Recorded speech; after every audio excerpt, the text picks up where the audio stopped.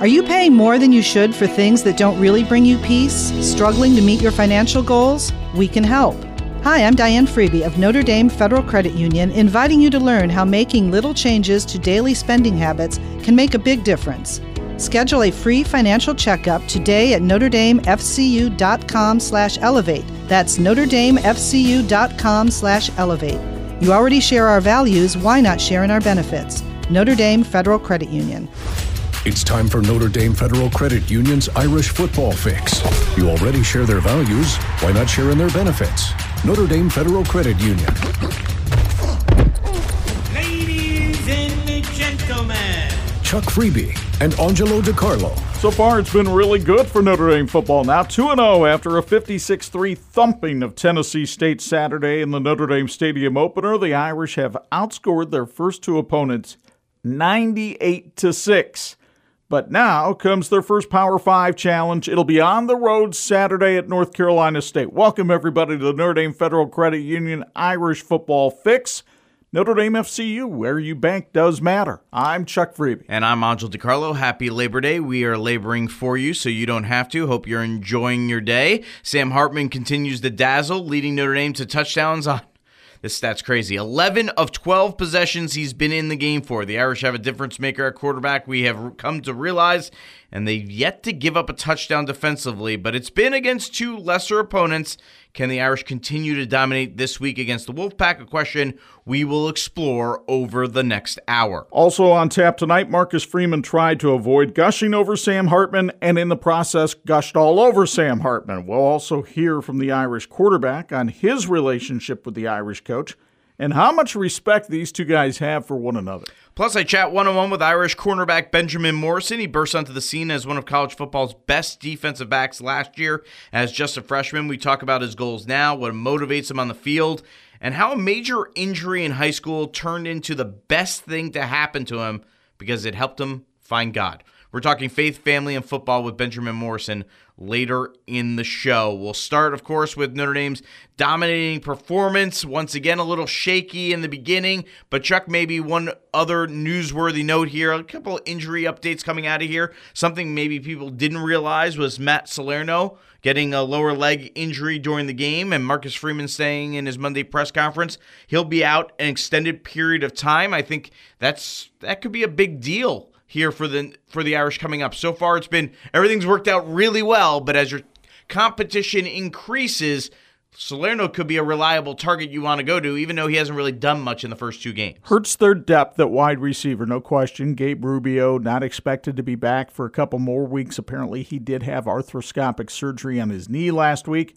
Devin Ford, after that hit that he took on the kickoff against Tennessee State, he's in the concussion protocol to the surprise of no one. The good news is Drake Bowen should be back this week to give him a little more depth at linebacker. All right, here's where I want to start with. Certainly, Notre Dame has not played a good opponent yet, right? We know Navy was a lesser opponent. We know Tennessee State was a lesser opponent. But in those games, we have seen Notre Dame in the past, Chuck, not play well against really bad opponents. So far, they have played well, maybe a little shaky early on against Tennessee State. We were in the press box, and I'm like, ooh, this could be, that hangover from Dublin came along a little longer than expected maybe, but then they really got their stuff together and obviously blew Tennessee State out. Marcus Freeman did note today at his press conference he was disappointed with the crispness that his team came out with. It really seemed like the Devin Ford hit woke up this team a little bit and made them realize, oh, we are playing football this Saturday. And after that, the defense did a stellar job in the red zone on that series. And then Jason Anye blocked a field goal, and it's the reason he was the special teams player of the week, as he got that field goal block. And then after that, everything seemed to click for the Irish. Offensively, everything has clicked for the Irish with Sam Hartman at quarterback. He has been phenomenal.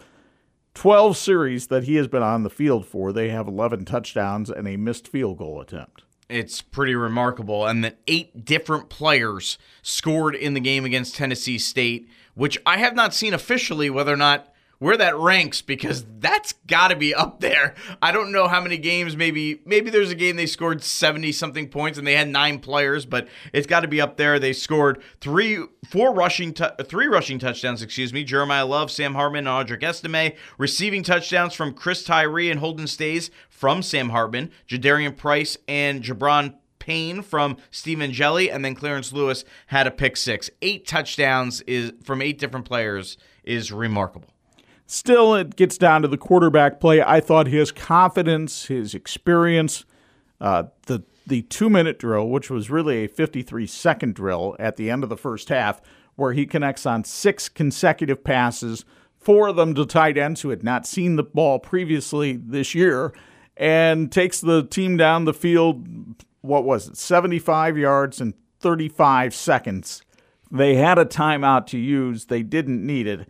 He was like watching Brian Radigan do orthosurgery in there. He had the scalpel in hand, and he just picked people apart. It was fun to watch, and it gave Marcus Freeman a reason to talk about his quarterback after the game, how much of a difference maker he is, how Hartman's abilities give him as a coach confidence to call the timeouts that he called late in the first half to set up the drive we just talked about. And then Ansh had a chance to ask him also about the little flip on Hartman's touchdown run. You know, the thing about Sam is the ability for him to come over to me and say, I'm good. You know, he made some maybe an error or two. Hey, a bad read. And he looked at me and was like, I'm good. You know, and so 6 years, man, that experience is so important. He's a heck of a football player. But the ability to handle the elements, maybe not playing perfect, big games, maybe a game where you're highly favored, he is a very experienced player, and I'm sure glad we have him. Could you speak to the luxury of knowing that you have a quarterback? It doesn't matter if the field's 150 yards long, he's probably going to be able to take you downfield. Yeah, he's pretty good. You know what? I don't want to tell him that too often, but, man, he is again, it's a level of comfort knowing that, hey, you can put that guy. Sometimes when you don't have that confidence in your quarterback, you're not going to call timeout. You're going to say, let the clock run out. Let's get out of this half and go to the locker room. But I wanted to get the ball in Sam Hartman's hands to run our offense in that 2-minute situation, because I've seen it over and over, him go out and execute, you know, and he did it last week, he did it again this week. And so I have the utmost confidence. If we have probably at least 20 to 30 seconds on the clock before half, I'm going to call timeout and try to get the offense the ball. And what was your reaction to Sam's front flip touchdown?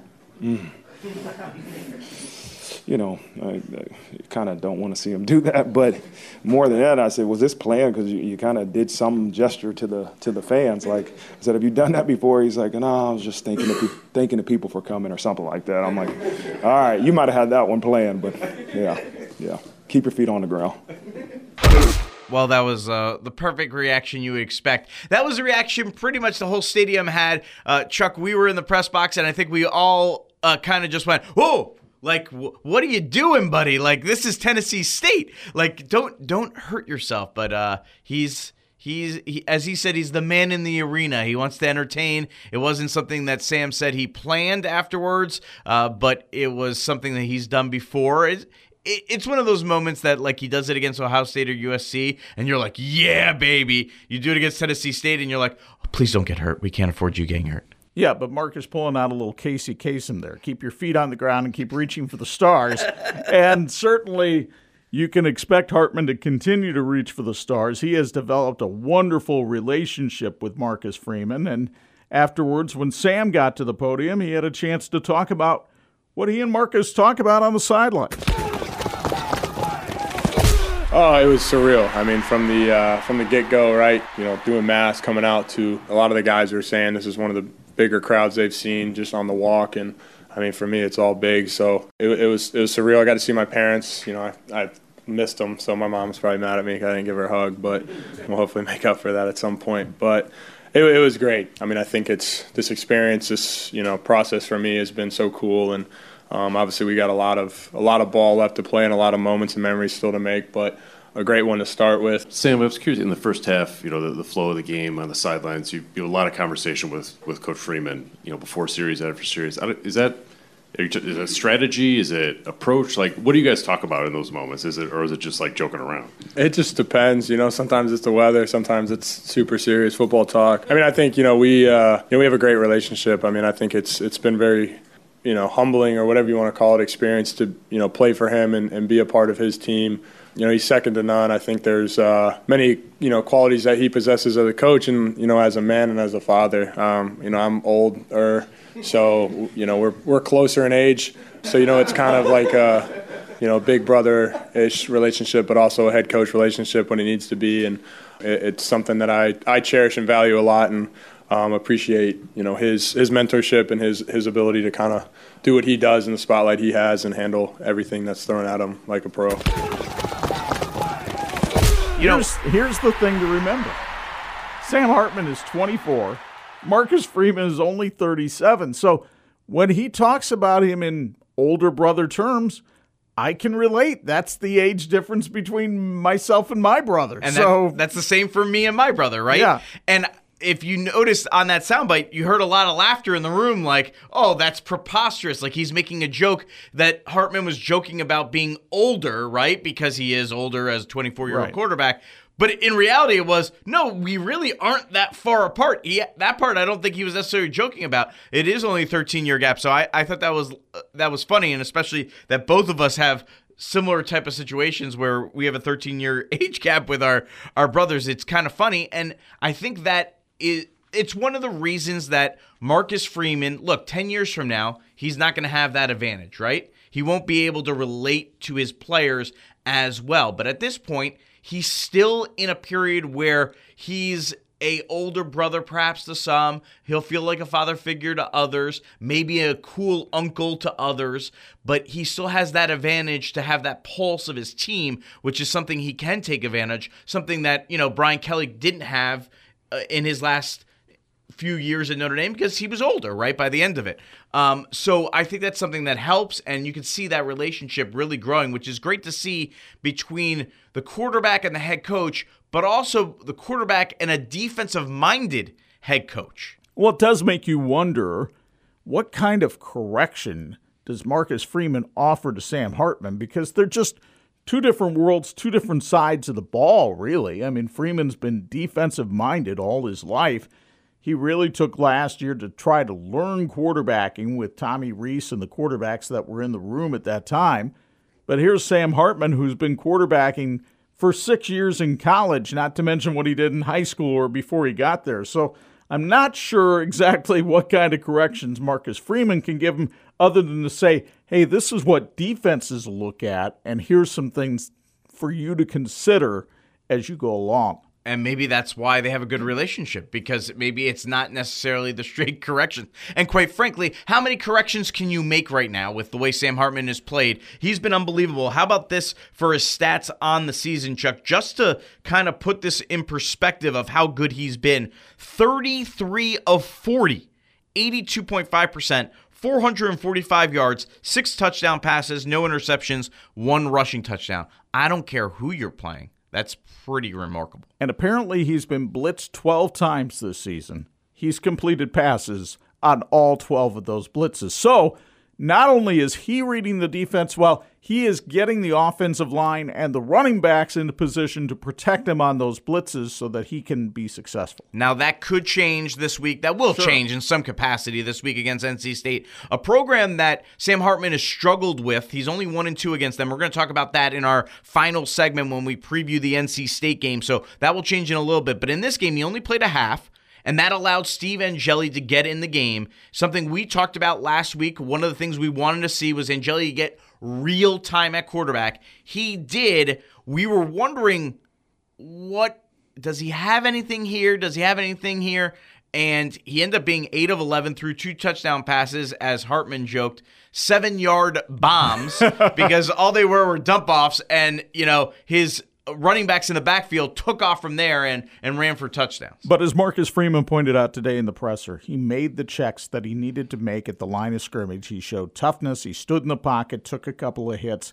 He did all the things that they were looking for so that they can have confidence that if a time comes where they have to put Steve Angeli in the game, whether it's for one snap because Sam Hartman's helmet pops off or for an extended period of time, they can feel comfortable with Angeli at quarterback. You know, those touchdown passes for Angeli to Jadarian Price and then to Gi'Bran Payne, And it's amazing because when you look at our poll question, one of the 3 that we did this week, what young player has impressed you the most in the Notre Dame offense? 3 of them are running backs. By the way, Audric Estime has rushed for 200 yards in the first 2 games. So he is no doubt the number one running back. And yet 3 guys behind him are in consideration for being the best young player on the offense, which is pretty incredible. And then you also throw in Jaden Greathouse, Jeremiah Love, Gi'Bran Payne, and Jadarian Price. It's pretty remarkable that you can have 3 running backs in that category. By the way, if you were wondering how the poll came out, Jeremiah Love wins the poll because you people are right, and 43% voted for Jeremiah Love. The burst that he showed on the touchdown run and the burst that we've seen at times during this fall camp really make you feel like he can be a special running back at Notre Dame. He had 9 rushes, 86 yards, and a tutty and 1 catch. I know that Jaden Greathouse, so far, 5 catches, 98 yards, and those 2 touchdowns against Navy. But the point that Anj is making about the depth in the running back room, it's something that we have not really been accustomed to here at Notre Dame. Last year, they had the 3-headed running back situation. Everybody thought that was superb. Now they can go 4 deep, and poor Devin Ford, if he hadn't been knocked out of the game, you think that he would have gotten a fair share of time too. Prior to that injury, DeLand McCullough was telling anybody who wanted to listen, we'll go 5 deep in the running back room, and you can see why. Love finished with 43% of the vote. Jaden Greathouse, 37%. Price had 13%. Payne had 7%. Personally, I would have gone with Greathouse. It sounds like you would have went with Love. I would have went with Greathouse. He just gives that extra dimension in the passing game that they absolutely need. That doesn't mean that Love won't end up being a superstar. All these guys might end up being superstars. We'll have to wait and see how that plays out. But I think Greathouse gives them something in an area where they absolutely need it. So that's why, to me, he's so valuable, and he's impressed me that he's stepped up in a program where rookie wide receivers never do anything. Well, they never got to play under Brian Kelly. They're getting to play now, so that's a difference. There's a couple of things I still want to see from this offense, though. I want to see an established deep threat. I realize Greathouse caught a longer ball against Navy, but it was a ball that was underthrown. I want to see if they've got anybody that can consistently threaten a defense deep. I don't really think they do, and that could be a problem as the year goes along. And I want to see the offense. Yes, we've talked about the great numbers in the running game, but a lot of those are because of big chunk runs like Audric Estime had, the 50-yard run on the first play of the second quarter.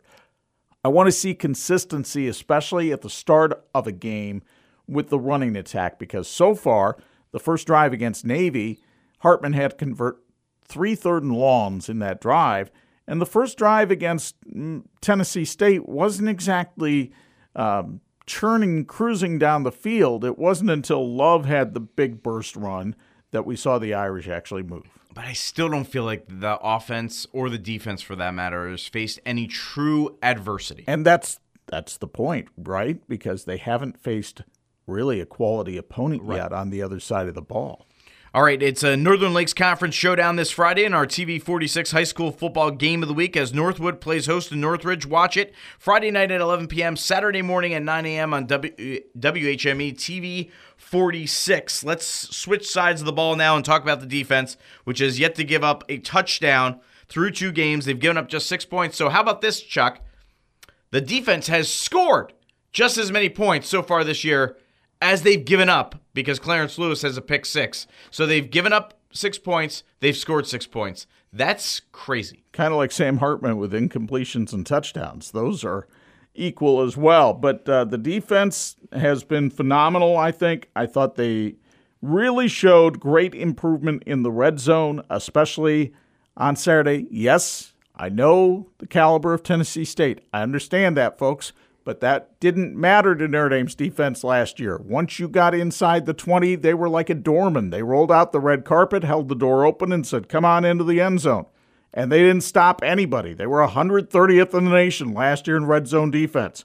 So the fact that they were able to force a stop and then get a block field goal in that situation in the first quarter, I thought that was a huge boost for Al Golden's unit. And force a stop in a situation that was sudden change, that wasn't their fault that they were put into that position, right? They gave up the field goal on the first drive, and then they come down on the kickoff, and Devin Ford gets blown up. We'll talk about targeting at the end of the segment.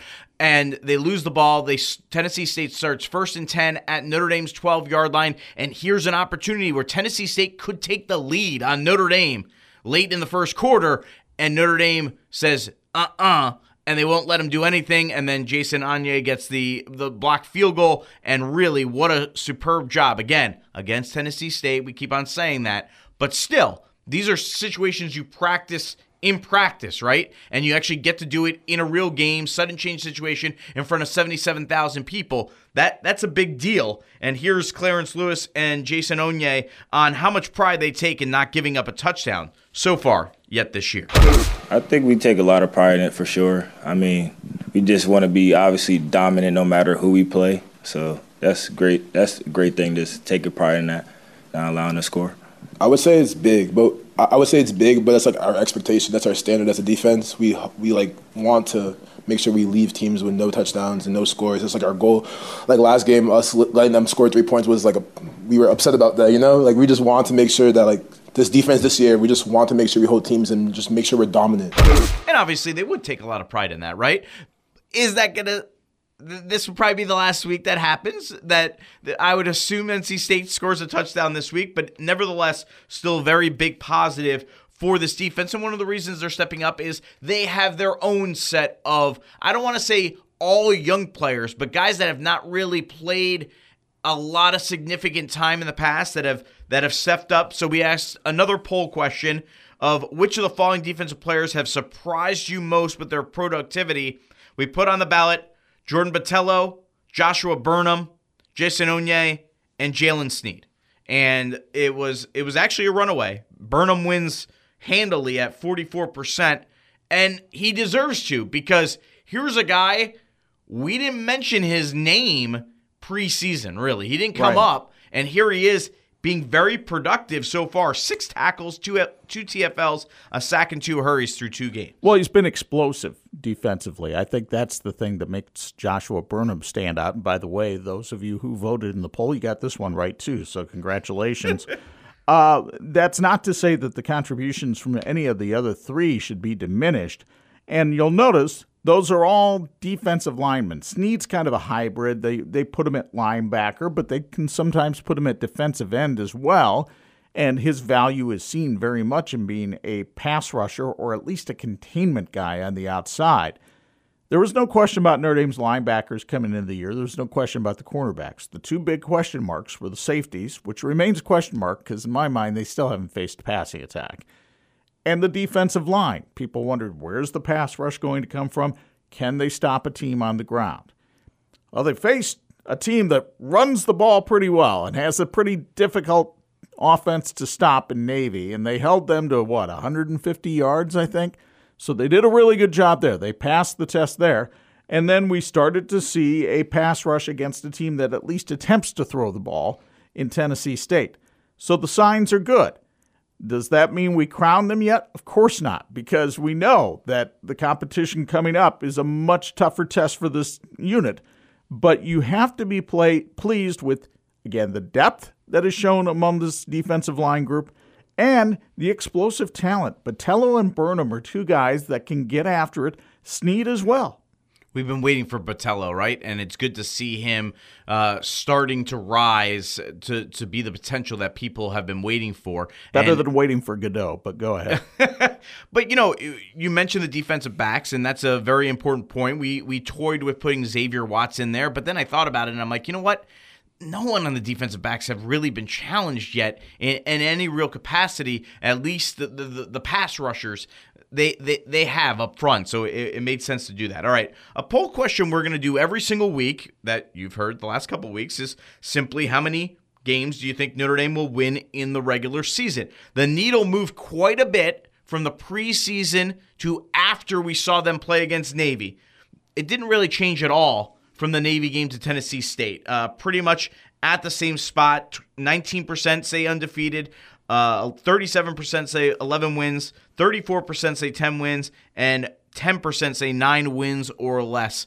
At this point, I'm still in the same boat, Chuck. I'm still at 10 wins myself, just simply because of how tough the competition is on the schedule. If this was one of the other schedules Notre Dame has had over the last 5 or 6 years, I probably would be tempted to be at 11-1 or 12-0. But with the Ohio States, the USCs, and the Clemsons on the schedule still, it makes it very difficult to go that way. And Dos Leprechauns, a great podcast, said, I'm still at 10 wins. Love what I'm seeing so far, and it's very early. Haven't seen much either way from our upcoming opponents to know how we will match up. That makes sense.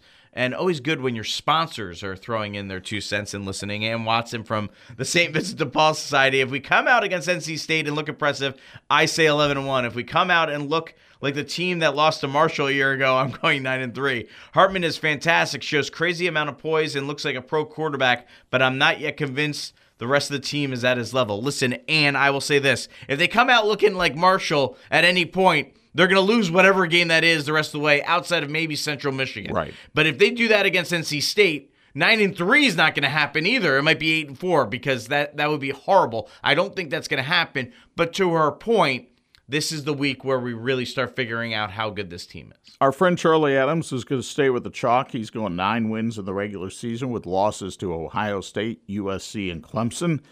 Obviously, he probably made that comment before Ohio State's game with Indiana because Indiana did not look all that overmatched against Ohio State. And Ohio State doesn't look all that impressive against the Hoosiers, but it's the opening game with a new quarterback for them, too. Fabian, I don't think that's the artist from the 60s. I think we'll go 10-2 this year. Sadly, I don't think we'll beat Ohio State or Clemson. Well, apparently he thinks they're going to beat USC. Yeah, that's interesting. That's the one I would not jump on right now, is in my opinion. All right, let me ask you this question. Do you know what targeting is? No, come on now. I have enough insanity in my life to try to have to explain to people right now that trying to explain yet another illogical thing just makes my head explode. It's unbelievable. I feel like George Costanza, where I officially have decided I'm going the opposite route when it comes to targeting. If I see targeting, whatever I think the call is, I'm going to say the opposite is what the referees are going to do. It's working out well for me because every time I see it, I go, yes, that's targeting. They say no. And no, that's targeting. They say yes. I don't understand the rule. I don't think anyone seems to understand the rule. And I feel like they got both calls wrong yesterday. So let's review the calls quickly for you in the game. In the first quarter, Devin Ford is returning a kickoff for Notre Dame. He gets blown up by a Tennessee State player, fumbles, Tennessee State recovers. The trainers come out to tend to Devin Ford. They go to a TV timeout. There was never an official saying the previous play is under review. It is possible that a video review happened during the injury timeout, but we were never told that happened. And Marcus Freeman today said the explanation he was given was the Tennessee State player hit Devin Ford with the forehead of the helmet and not the crown of the helmet. Which I guess I didn't even realize. Again, another reason why targeting is so bizarre to me. As if the forehead of the helmet is not going to hurt someone. Devin Ford in concussion protocol. So, I don't understand the rule. It just doesn't make sense to me in any sense. It doesn't make sense in safety purposes. When you see a guy get lit up and he looks like, I don't want to say it was intentional, but it looks like that guy went full-fledged and didn't care what he did. And you're like, wow, that's how it's going to hurt the guy. They don't call it. And then when you see a guy hit a shoulder, had no other option where to hit, they're like, nope, it was the crown of the helmet. I just don't understand, and I almost wish they didn't even bother with it at all. Well, on the play that you're talking about, Antonio Carter of Notre Dame, defensive back, was ejected when, as you put here, appeared he hit shoulder first. Marcus Freeman said in the press conference today No, that was the right call. He did get him with the crown of the helmet. Sure. I'm not here to tell you that Marcus Freeman is a diplomat of any sort. I will say I got the sense sitting in that press conference today that he truly believed what he was saying about Antonio Carter. And he truly believed what he said about Devin Ford, too, in that he said, the explanation I was given. He believed he got that explanation because that's probably the explanation he was given. I don't think he truly believes that wasn't a targeting either. I can go all day on this. All right, coming up, still to come, we'll break down the matchup with NC State on the road this week. And up next, my conversation with Notre Dame sophomore cornerback Benjamin Morrison. The talent behind the player is incredible. The person behind the talent, even more remarkable. Notre Dame Federal Credit Union's Irish Football Fix is back after this. We know you like football. So do we. We're TireRack.com, and this is our version of a 2-minute drill, except it's only 30 seconds. TireRack.com has an enormous selection of tires. Not sure which ones to buy? Use our Tire Decision Guide to find the right tires for your vehicle and the way you drive. Then get them shipped fast and free on all orders over $50. Shipping is in as little as 1 day. Free. TireRack.com ships to independent, recommended installers. TireRack.com, the way tire buying should be. Touchdown! Medicare benefits can be confusing, but they don't have to be. I'm Tony Letcher, licensed insurance agent. Imagine being able to explore all your options. I work with many of the top nationally recognized carriers, and when we shop multiple carriers, you could save the right coverage at the right price. I don't want you to be my client today. I want you to be my client forever. Call Tony Letcher today to schedule a free consultation or visit tletcher.com. There's nothing quite like that first taste after the grill master has patiently smoked meat for just the right flavor. That meat will elevate the spread at any tailgate party, fall get-together, birthday, holiday event, wedding, company outing, and more. When you want that meal, contact Cotton Gin Catering. They offer real Texas-style barbecue catering. In fact, they're Michiana's best barbecue catering company. Get all the details at cottongincatering.com. Join Anj and me Friday night at 6 here on Pulse FM for the Tire Rack Drive to the Game as we preview Week 4 of high school football with interviews and picks. Friday at 6 right here on Pulse. All right, time now for our Focus on Faith interview with Irish sophomore cornerback Benjamin Morrison. Was a preseason All-American along with offensive lineman Joe Alt. Morrison, a freshman All-American last year with 6 interceptions. Now, we have not heard his name called too much so far this year for 2 reasons. 1, Navy doesn't throw the ball that much. And then 2, teams are realizing maybe you don't throw in his direction that much because he's that good. Morrison comes from an extremely athletic family where all his siblings went D1. His dad also played in the NFL. His dad, a pastor, and Benjamin grew up in a very faith-filled family as a result. But he says it wasn't until 3.5 years ago when he truly found God.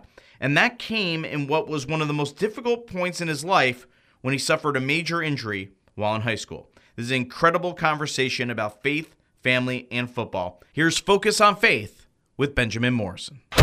All right, Benjamin, let's start with this. What was last season like for you? Exciting. I mean, it was a roller coaster of events. I mean, some days you felt like you were on top of the world. Some days you just felt on the bottom. I feel that was just the beauty of last year. Just being able to have those growing pains and being able to have a coaching staff who believed in you and trusted you to continue to put you out there in those situations to ultimately allow me to thrive to the best of my ability. Take me back to week 1 against Ohio State. Obviously, it didn't end up going your guys' way with a victory, but you kind of showed right away what you were made of. Did you know going in what you were capable of, or did that kind of show yourself what you could do as a freshman? I ultimately feel like I knew what I was capable of doing, but it just took a matter of time and just the talent level, even at this university. So I felt as if I was prepared throughout the previous camp leading up to that first game of the season. So I felt as if I could do things in practice, if I can make plays in practice, ultimately that will lead to the game. Because I say, how you practice, how you're going to play. So that's the biggest thing is being able to implement the things I'm doing out there into the game. And if I allow myself to do that, then I think I'll be in pretty good shape. Obviously, the Clemson game was a great game for you, 2 interceptions. Take us back to that and what that feeling's like, especially as a freshman. Yeah, I mean, that was just an ultimate just blessing from God. I mean, I was just able to just glorify him in that moment. I mean, I had a feeling before the game. There's a little backstory behind that game. Clemson was my dream school, and I prayed for it, and I wanted to be at Clemson. I thought that was the ultimate just mecca of sports. So I feel like that was just the dream, but it didn't work out in my shoes. So I just wanted to honestly I wasn't blessed to get an offer from them. So that game, I just wanted to make it known that I was able to play at this level and honestly prove it to myself, because I lost a lot of confidence in myself when I didn't receive that offer from Clemson. So that was the biggest thing for me, is proving myself that I was able to do what I did.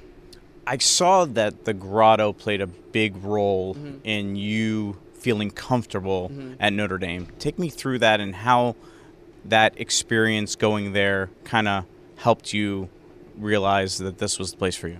Honestly, it was just kind of that safe space. I mean, we're always here. It's just a lot of stuff going on during the season, especially. So it's kind of your escape, and being able just to get away from things and just ultimately just figure out who you are outside of football.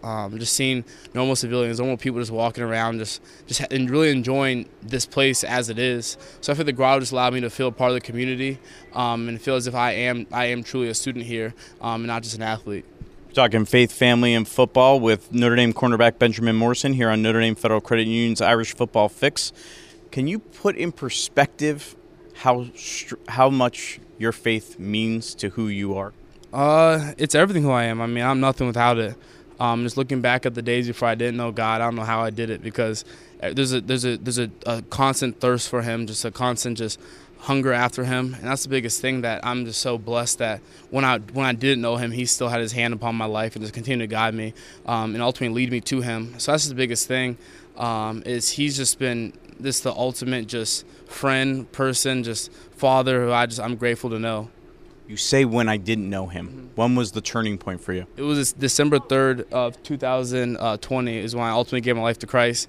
It was through my hip surgery process. I found out I had to get hip surgery in high school, and that was when I felt as if I was on top of the world. I mean, had the scholarship offers, had everything going for me, and then figuring out I had to get a 9-month recovery hip labral repair, and that was just a major turn for me because I used to be able to do things. I loved being outside with my friends. Used to love to golf and stuff like that. And I was ultimately isolated. I was isolated with my family. I was really just around those who loved me most. And I feel like that was when I was just able to kind of just have the best, clear vision of what God in heaven's like. It's just the family aspect, being loved, being taken care of. Because during that process, I wasn't able to do everything for myself. My parents had to help. My siblings had to help. And just that overwhelming flow of love, that just is something I can't match. And I joke about now, I wish I could go back and just enjoy those moments a little more, just because I was so focused on the future and trying to get on the field, get back on the field. But everything will work out for it. Everything will work out the way it needs to, so I just wish I would enjoy that a little more. It's weird to say that, right? I wish I enjoyed the process of recovering from a major surgery. How does that influence your love for God, that you can put that in perspective, that He was there for you at that time of real need for you as a young teenager? Yeah. So I would just say, honestly, I feel like that was a turning point for me. I was I don't even understand, before I was far from God, I just wasn't a part. I wasn't one with Him at all. So being a young and teenager is kind of a leap of faith. Understand, you're going to high school telling people, yeah, I'm a Christian, I'm a believer. But it's the coolest thing to do. Once you follow God, it's the coolest thing you can do, man. And I know today, I'm not perfect, I'm far from it, but just the constant quest of getting to know Him is just beautiful. And I love the journey, the process. It's awesome. So even where I'm at right now, I'm still on a journey, enjoying the good and bad days, but thanking God through it all. At the same time, your dad's a pastor, so I imagine faith had to be important for you in some capacity growing up. I think I don't know, I struggle with that, because people will kind of suspect that I had to be a believer. My parents never forced it on me. They never forced anything on me. I just had to be at church every Sunday, and if I heard the message, I heard it. If I didn't, I didn't. But just being around church, so now ultimately when I have a family, I'm have my kids involved with the church, have my kids involved, see beautiful parents just who love each other, have a family, and just love God. And that's the biggest thing. My parents had a great example of a great marriage that me and my siblings were able to just see and want eventually. So that's the beautiful thing about it, having a family who just pushes you closer to Christ but doesn't force it upon you. You're one of 5 kids. All you and your siblings played D1 sports. Your dad played in the NFL. Who's the best athlete in the family? I would say my mom. She was a Hershey track star in middle school. She went to California. She tells me all the time how she used to run fast and stuff. But I guess she loved my dad too much. She decided just to drop what she had to do and be with him. How much did being in that type of athletic family help you grow to where you are today? Because I imagine being the youngest, I mean, you had to be challenged quite a bit growing up. Honestly, I think that was the opposite. I wasn't challenged that much. I was able to see them do what they did, and I wanted to do it. I was kind of the one pushed aside and just being like, you'll get your turn, you'll get your turn. But that was the biggest thing for me. I wanted it, and I just have always wanted it. And I signed myself up for football the day I could. My mom told me I could, so I mean, I just ultimately wanted it for myself. Service is always a big part of faith, and I seen you're going to the Ronald McDonald House here in town, the YMCA, I'm sure other places. How much pride do you take in those opportunities to kind of give back to the community and the kids in this area? A major role, just because I feel like we're blessed being in the shoes that we are, and blessed being in the position that we are, just to be alive. So I mean, there's less fortunate people out there who just need it more than us. And I feel like being able to really take a step back from our everyday lives and really just be able to serve people, ultimately, I think that's the best gift. I mean, everything else is nice in life, but I feel like when you get to serve someone and you get the feeling of gratification that you help someone today, I think that's the best feeling. Take me through a game day. Do you have certain rituals to get a hold of, to get the connection with God that helps you maybe before, during, or after a game? I wouldn't say anything rituals. I journal every night, read my Bible every night. So I date everything. But the biggest thing for me is just honestly just glorifying Him when I'm out there. Like anything could happen, like good, bad, but I just want to glorify Him through it all. So like when the highs do come, I remember glorifying Him when things weren't going my way. So that's the biggest thing for me when I'm out there. That's my biggest ritual, is just glorify Him through the way I play. Finally, one last football question. Mm-hmm. What are your individual goals for this year? I mean, how do you top last season? Yeah, I think that's a beautiful. I go back with my journey with God. I mean, I can't top it. I just have to continue to lean on Him and press on Him, and whatever happens, happens. Because if I give my best to Him, I think everything else will be taken care of. So the biggest thing for me this year is lean on God even more. I mean, trust Him even more, because some people don't even think you could do it twice. Some people don't even believe in you. Some people think it was luck, but I know it wasn't luck, because my God, He's a great God. Benjamin, thank you very much. Best of luck the rest of the season. Of course. Have a good one. He's such an impressive young man, and I just love so much of what came out in this interview. We have this observation about what's always been referred to as PKs, pastors' kids. And we tend to believe that, well, because they grow up with a pastor, that they must be strong in the faith and everything. And I thought Ben just did a really great job of revealing what was going on behind the scenes in his life and how he had to come to his own conclusions about God.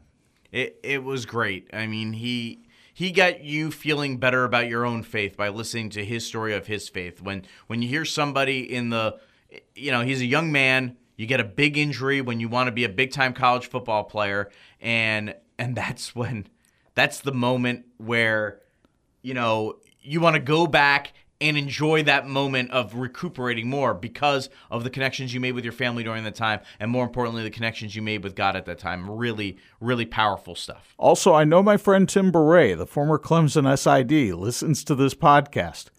Tim, don't let Dabo hear this, because he's going to just be flogging himself after he realizes he let Ben Morrison go away. I think we're going to play this soundbite back, that soundbite back the week of the Clemson game, because we'll be interested to see if Benjamin Morrison gets ready for that game. Coming up, we preview Notre Dame's first true test of the season against North Carolina State and why Sam Hartman says he knows firsthand how tough facing the Wolfpack is. You're listening to Notre Dame Federal Credit Union's Irish Football Fix on Pulse FM. Founded in 2001 by brothers Sam and Levi, Reliance has built a reputation for excellence, providing high-quality home building and renovation services to the Michiana area. From single-room renovations like kitchens and bathrooms to building your dream home from the ground up, everything benefits from their decades of experience. From concept to completion, Reliance makes even the largest projects simple and hassle-free. To find out more, visit RelianceDBR.net.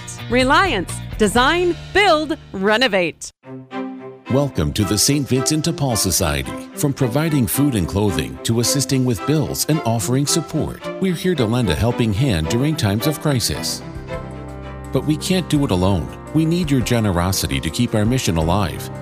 Call us at 574-234-6000 or visit svdpsb.org to learn more about how you can help.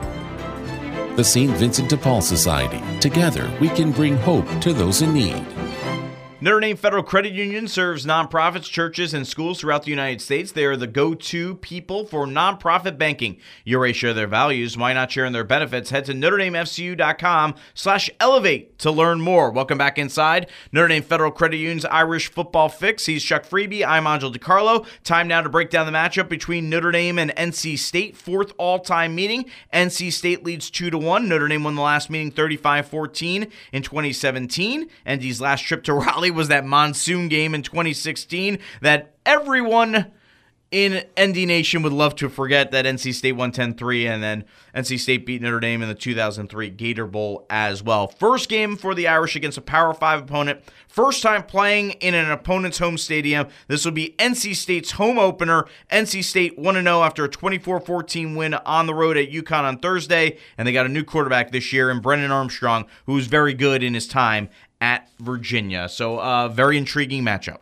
Dave Doeren has done a nice job with the Wolfpack. They're consistently winning about 8 games a year. They've been really good at home. I think they've won something like 16 of their last 17 at Carter Finley Stadium, where they play their home games.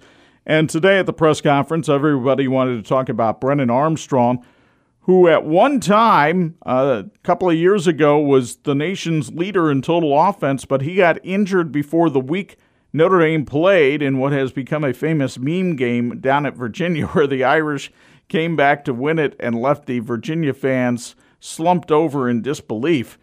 Brennan Armstrong is a solid running quarterback. He's a decent throwing quarterback. The question is, can Notre Dame do things to disrupt him in this offense? Yeah, that's the thing. He's a very good runner. That's the bottom line. And Notre Dame will face a dual-threat quarterback for the first time here. Well, I shouldn't say that. Tennessee State's quarterback was dual-threat, but a highly decorated quarterback that can do both things, and he's rushed the ball really well. And I think Marcus Freeman put it down there and laid it down. He was asked, how do you defend a mobile quarterback like Brennan Armstrong? Here's what Marcus Freeman has to say. I just think it's the mindset of your guys that are rushing, right? And we can't have guys behind the quarterback. We can't give him vertical lanes to step up and escape from. But it's a double-edged sword, because I don't want 4 guys spying the quarterback, right? And having a QB spy is something you'll have every game. But it's a mindset of understanding we have to be controlled in our rush. We can't be out of control and end up behind the quarterback and give him those lanes to escape from. But we're going to have to keep him in the pocket, right? And it's something we didn't do a great job with at Tennessee State. I mean, he got out of the pocket a couple of times, both quarterbacks. And so we got to do a better job there. But it's just a mentality and a mindset. Like, we have to be aggressive, but we can't be out of control where we end up behind the quarterback. On the other side of the ball, you've got Sam Hartman, and you mentioned this earlier in the show. He has had his struggles against North Carolina State. Now, this was when he was playing at Wake Forest, 2 different types of offenses. But in his 3 games against North Carolina State, Sam Hartman is only 1-2.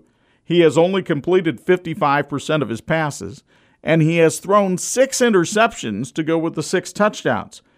Last year, he threw for 397 yards, but he got picked off 3 times.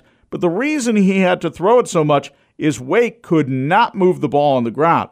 They had 25 carries for 17 yards in that game. I guarantee if that happens to the Irish, Notre Dame is in a world of hurt on Saturday, because we know that the power running game is a huge part of this Notre Dame offense, and I think that should make Sam Hartman's world a little easier on this trip to Raleigh. The question is, though, what's the happy medium there? And at what point do we meet the Sam Hartman that has struggled against NC State on one side, and then the Sam Hartman who has led Notre Dame on touchdowns on 11 of the 12 drives? Where is that in between? Because it's going to be in between. It's not going to be – I don't think he's going to be as bad as he's been against NC State as he was at Wake Forest, and I don't think he's going to lead them on touchdown drives on every possession that he's out on the field for. So the question is, where is that in between, and then how does the Notre Dame defense? Here's the one thing that is a positive about Sam Hartman struggling against NC State when he was at Wake Forest. it allows him to tell his teammates that this is a team you have to prepare for in a major way. Don't worry about what they did against UConn 24-14. This is a team Sam Hartman respects in a lot of way, and he talked about that postgame on Saturday. NC State, there's no overlooking here. I understand the challenge. We understand the challenge at hand, especially on the road. Played there last year. It's a very hostile environment. Their fans are going to bring it. They're not going to like us. And, we understand that there's a huge challenge. Obviously, their offense with Brennan Armstrong, a friend of mine who's an incredibly talented player and an offensive scheme from, when he played at Virginia. A lot of trickeration. Then their defense is always strong. Coach Dorrant, they got them. Their linebacker core is always one of the best in the nation. D-line's always going to be strong. Their secondary's got some dudes. So it's going to be a challenge. And obviously any game on the road in college football is always, another degree harder. And when you factor in it's NC State, it's all the tests that we need and we're gonna face. Now, the defense that he is facing this Saturday is different than the defenses that he has faced in the past. They had a top 20 defense in the nation last year. That's really what carried the Wolfpack. They had all kinds of quarterback problems. That's why they went out and got Brennan Armstrong. But 5 of the 6 top tacklers from that defense last year are gone. They do have Peyton Wilson back. He is a really solid linebacker. Third in tackles on the team last year. He's already got a pick against UConn this year, along with 10 tackles in that game. Davin Vann, pretty solid defensive lineman. He had a sack against the Huskies. But I do like the matchup of the Notre Dame offense against the North Carolina State defense, if only because we have been led to believe so far this is a pretty balanced Notre Dame offense. And that's what will be tested, right? Because you're still facing a better defense, sure, but maybe not as good as you mentioned. They're not going to be a top 20 defense from what we can tell based on what they've lost from a year ago. So you're not going to necessarily face that, but it's still a much better defense. You are going to face adversity in the game. How you handle that is important. Does Sam Hartman take care of the football? This has been the one knock against Sam Hartman in his previous tenure before he got to Notre Dame, is that he threw a lot of interceptions. And the team that blew him up just about as much as anybody else is NC State. And I know we're saying they're not as good, but there's a lot of compliments still about that back four. The cornerbacks are still players that Marcus Freeman singled out in his opening comments as really talented players. These are the type of things that you're going to learn a lot about Notre Dame, because whether or not Sam Hartman can lead them, it's been hunky-dory, right? Everything's great. And now if they face him, and maybe they don't, maybe he goes out and blows him out and you don't face the adversity, but I'll be interested to see if that's the case. And let's go back to this NC State offense a little bit, because one of the things that people expect Brennan Armstrong will be more effective this year than he was last year at Virginia is he's reunited with his old offensive coordinator, Robert Anae, who spent a year at Syracuse last year.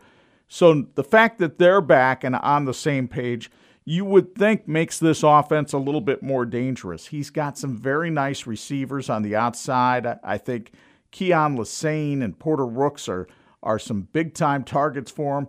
The running backs don't wow me. No. I'm not excited about Jordan Houston or Michael Allen. He's their best runner. He's their best runner. That's the bottom line. Kevin Concepcion at receiver had a nice game for NC State against UConn, but it was UConn, and NC State kept it as vanilla can be.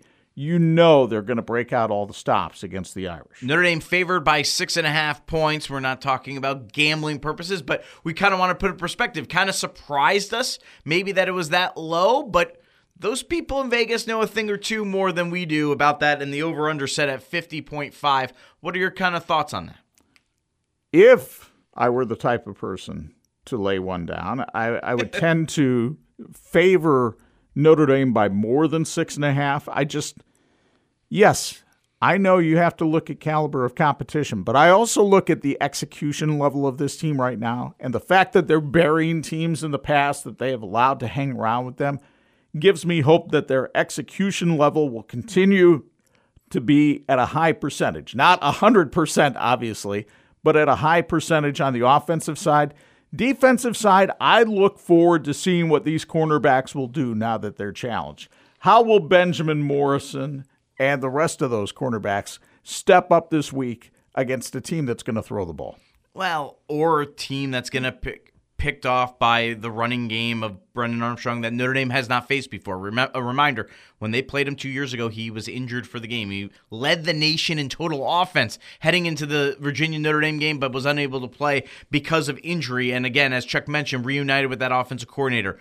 I am not concerned that the Notre Dame offense can't score. I'm concerned about the Notre Dame defense adjusting. First game against the option. Second game against a traditional offense, but it's a 1AA school. It's an HBCU. Now you're facing a Power 5 offense led by a really good quarterback. That is a massive leap, and I'm a little concerned. That's why I think the point spread is kind of spot on. I think it's going to be a struggle all day that's going to leave us with a lot of questions next week. Notre Dame 30, NC State 24, in my opinion. Wow. You're making me sound like Johnny Homer, and I don't know that I've ever sounded like Johnny Homer, but I'm going to go with the Irish winning this one by a count of 35-17. I think Sam Hartman makes a triumphant return to the homeland of North Carolina. I think he carries this team that will be 4-0 heading into the game with Ohio State in a couple of weeks. Of course, there's Central Michigan before that. Yeah. And if it's 35-17, that's a huge positive sign. I don't even think if it's 30-24, it's necessarily a total negative. We'll see how it just plays out. But I think it's going to be closer in a hostile environment that you're going to see down in Raleigh. It always depends how you look on a 30-24, right? Yeah, it always depends. All right, that'll do it for Notre Dame Federal Credit Union's Irish Football Fix, Notre Dame FCU, where you bank does matter. And a shout out to Cotton Gin Barbecue Supply Company, a new sponsor to our show. If you missed any part of tonight's episode, you can listen back to the podcast on Apple, Spotify, or Google Play. Subscribe, give us a 5-star review, tell a friend what you like. Don't forget to join us Friday at 6 here on Pulse FM for the Tire Rack Drive to the Game as we break down all things Michiana high school football. And if we're tossing out shout-outs, how about Thad Hunsberger and Corey Mann for being in here on a Labor Day to help us get this baby on the air. Plus, don't forget TV 46 Game of the Week Friday night, a big Northern Lakes Conference clash. Northwood plays host to Northridge. You can see it Friday night at 11 or Saturday morning at 9 on TV 46. For Angelo DiCarlo, it's Chuck Freeby. Notre Dame and NC State kick off Saturday at noon in Raleigh, North Carolina. You can watch it on ABC. And, of course, we're back with you next Monday night at 7 here on Pulse FM. Thanks for joining us on this edition of Notre Dame Federal Credit Union's Irish Football Fix. You've been listening to Notre Dame Federal Credit Union's Irish Football Fix. You already share their values. Why not share in their benefits? Notre Dame Federal Credit Union. Also powered by St. Vincent de Paul Society, Health Markets Tony Letcher, Reliance, Cotton Gin Barbecue Supply Company, and Tire Rack. Executive produced by Corey Mann. Engineered by Thad Hunsberger. Your hosts are Chuck Freeby and Angelo DiCarlo. Also available on Spotify and Apple Podcasts.